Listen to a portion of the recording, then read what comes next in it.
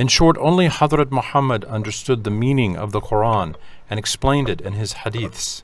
It is he who explained the Quran. The correct book of explanations of the Quran is his hadiths. By not sleeping or resting, by sacrificing all their free time, our religious scholars gathered these hadiths and wrote books of tafsir, explanations of the Quran. The book of tafsir entitled Baydawi is one of the most powerful among them. Baydawi was written by Qadi Abdullah bin Umar, rahmatullahi ta'ala alayh, who passed away in 685 or 1286 of the Christian era in Tabriz. To understand even these books of tafsir, it is necessary to learn the 20 main branches of knowledge well by working ceaselessly for 30 years. There are 80 subdivisions that are the branches of these 20 main branches of knowledge. One of the main branches is the science of tafsir. These branches of knowledge had different savants and myriads of books. Various Arabic words that are used today have different meanings in the science of fiqh than from the meanings which they have in the science of tafsir. Even the same word conveys various meanings depending on its place in the Quran and the particles it takes. The Quran's translations by those who do not know these vast branches of knowledge or made according to today's Arabic convey meanings far from the meanings in the Quran al-Karim. Everybody understands the hints, the meanings from the symbols in the Quran in proportion to the strength of his iman. Tafsir is not something done simply by writing or expressing in words. Tafsir is a radiance, nur, that occurs to the hearts of the great religious men. The books of tafsir are the keys to this radiance. As the jewels are revealed when you unlock the drawer with the key, in a similar way does a radiance occur to the heart by reading those tafsirs. Those who knew the 80 branches of knowledge well understood the tafsirs, and in order to explain them to religiously ignorant people as we are, they wrote thousands of books suitable for people of various categories. Valuable Turkish tafsirs such as Mawakib, Tabyan, Abulis are amongst them. Tabyan is a tafsir that was prepared in 1110 Hijri. The tafsir of Vehbi Effendi of Konya is a book of preaching. Since there are parts containing personal views in all those newly written books which are considered to be the most valuable, their harm is greater than their benefit to those who read them, especially those tafsirs and translations by enemies of Islam and by holders of bid'at, which have been written to defile the meanings in the Quran al-Karim. These are very harmful. These are all poisonous. A number of doubts and objections arise within the young people who read these types of books. Besides, it is unsuitable for those who, like us, have little religious knowledge to read tafsirs and hadiths to learn Islam. It causes one to lose one's iman if an ayat or hadith is misunderstood or doubted. A tafsir or hadith cannot be understood only by knowing Arabic. He who considers those who know Arabic as savants is wrong. In Beirut and in all other places there are many priests whose native language is Arabic and who know Arabic literature well. Yet none of them understands Islam. In a dictionary they published in 1956 and entitled Al-Munjid, they wrote Islamic names incorrectly, even the name of the Baqi cemetery in Medina, and even the death date of our Sayyid Rasulullah sallallahu alaihi wasallam. A person who wants to understand, to learn the real meaning of the Quran must read religious savants' books on kalam. In its lexical meaning, the word means speech, fiqh and morals. All these books have been derived and written from the Quran and hadiths. Books written as translations of the Quran do not convey a correct understanding. They enslave the readers to the ideas and purposes of their authors and cause them to deviate from Islam. It is impossible to write the Quran in the Latin alphabet. For this reason, the meaning becomes defiled. The transliterations thus read become a meaningless crowd of noises rather than the Quran. This fact is written in the magazine Al-Muallim, printed in 1986. For example, salat will be fasid, unacceptable, if one reads the word ihad as ihat. Today, it is seen that many people offer such defiled translations and books under the name of the Turkish Quran. These books of dubious origin are given to youngsters and distributed in villages. They say, the Arabic Quran is in a foreign language. Don't read it. Read this one, which is in our native language. When observed carefully, it is understood that many of those who say so do not perform namaz or fast, that they have dived into the harams and even into irreligiousness, and that they are bonded to Islam only in words. Why do these people sing and listen to Beethoven's symphonies, Mozart's Figaro, and Moliere's poems in German, Italian, and French on radios and in bars? Why don't they say, they are in foreign languages, we should sing them in pure Turkish? They do not translate those symphonies or comedies into Turkish, for they know that they cannot be properly translated into Turkish. Their nefses will not relish their Turkish versions. Their Turkish versions cannot be said to be Beethoven's or Chopin's work. By the same token, Muslims cannot enjoy these books as they enjoy the Quran. They cannot nourish their souls. The facts which we have stated above are written in a splendid style in the preface of the Turkish Ma'al of the Quran al-Karim, prepared and published in 1381 or 1961 of the Christian era by the Directory of Religious Affairs in Turkey.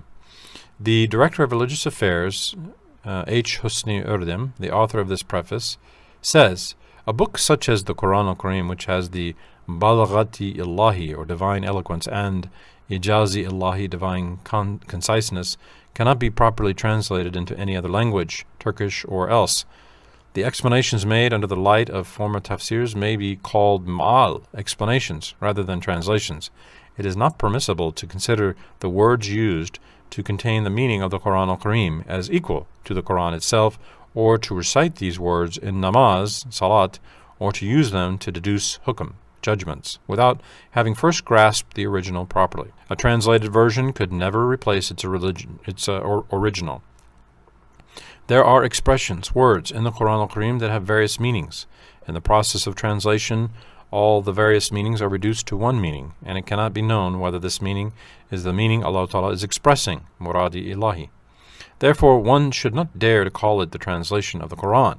Translating the Quran al-Karim into another language and substituting the translated version of the Quran al-Karim are two different issues.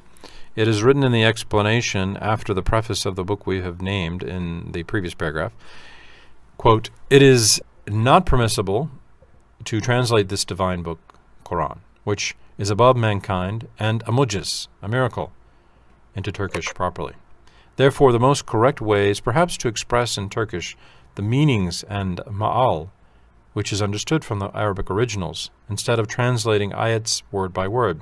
In fact, it is not possible to translate the Nazm-i Jalil of the Quran and at the same time preserve its original ijaz and balaghat. But to translate it in the form of ma'al is possible. It is not possible to indicate the features of both languages in a translation from one language into another. The first translation of the Quran in Europe was rendered into Latin in 537, or 1141 of the Christian era.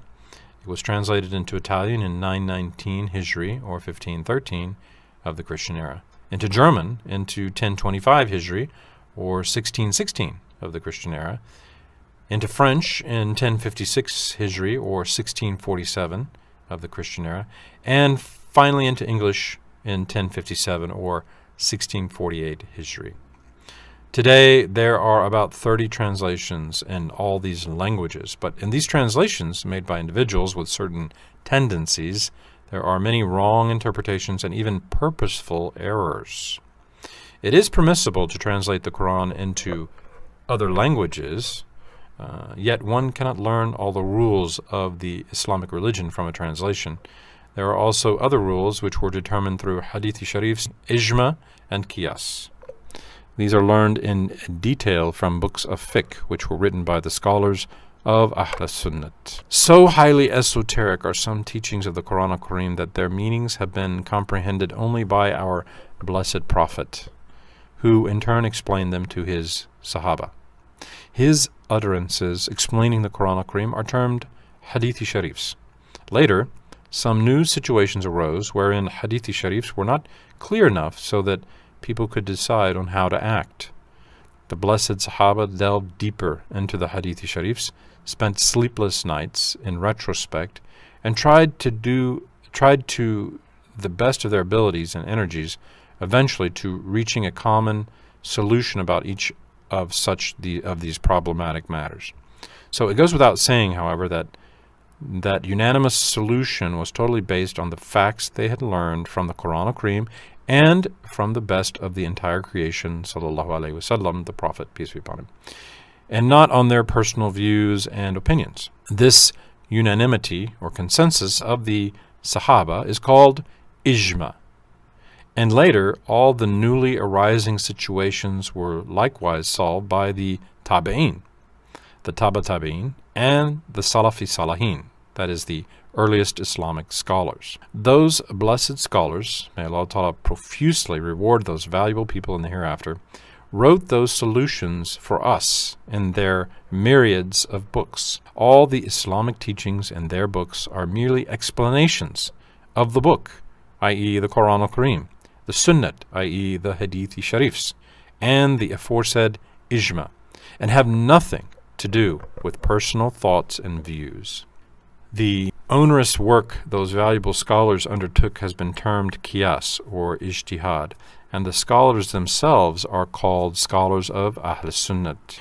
It is those blessed people, rahmatullahi ta'ala alayhim ajma'in, who conveyed to us the Islamic religion in its pristine purity without a tiniest change. Sayyid Abdul Hakim Arvasi, rahmatullahi alayh, stated, quote, "As it is stated in the 224th page of a book which occupies the number of 1706 of the Shaykh al-Islam Valiuddin Effendi section of the Public Library of Bayazid, Istanbul, translations of the Quran are not the Quran, for the Quran is the known poetic mujiz book.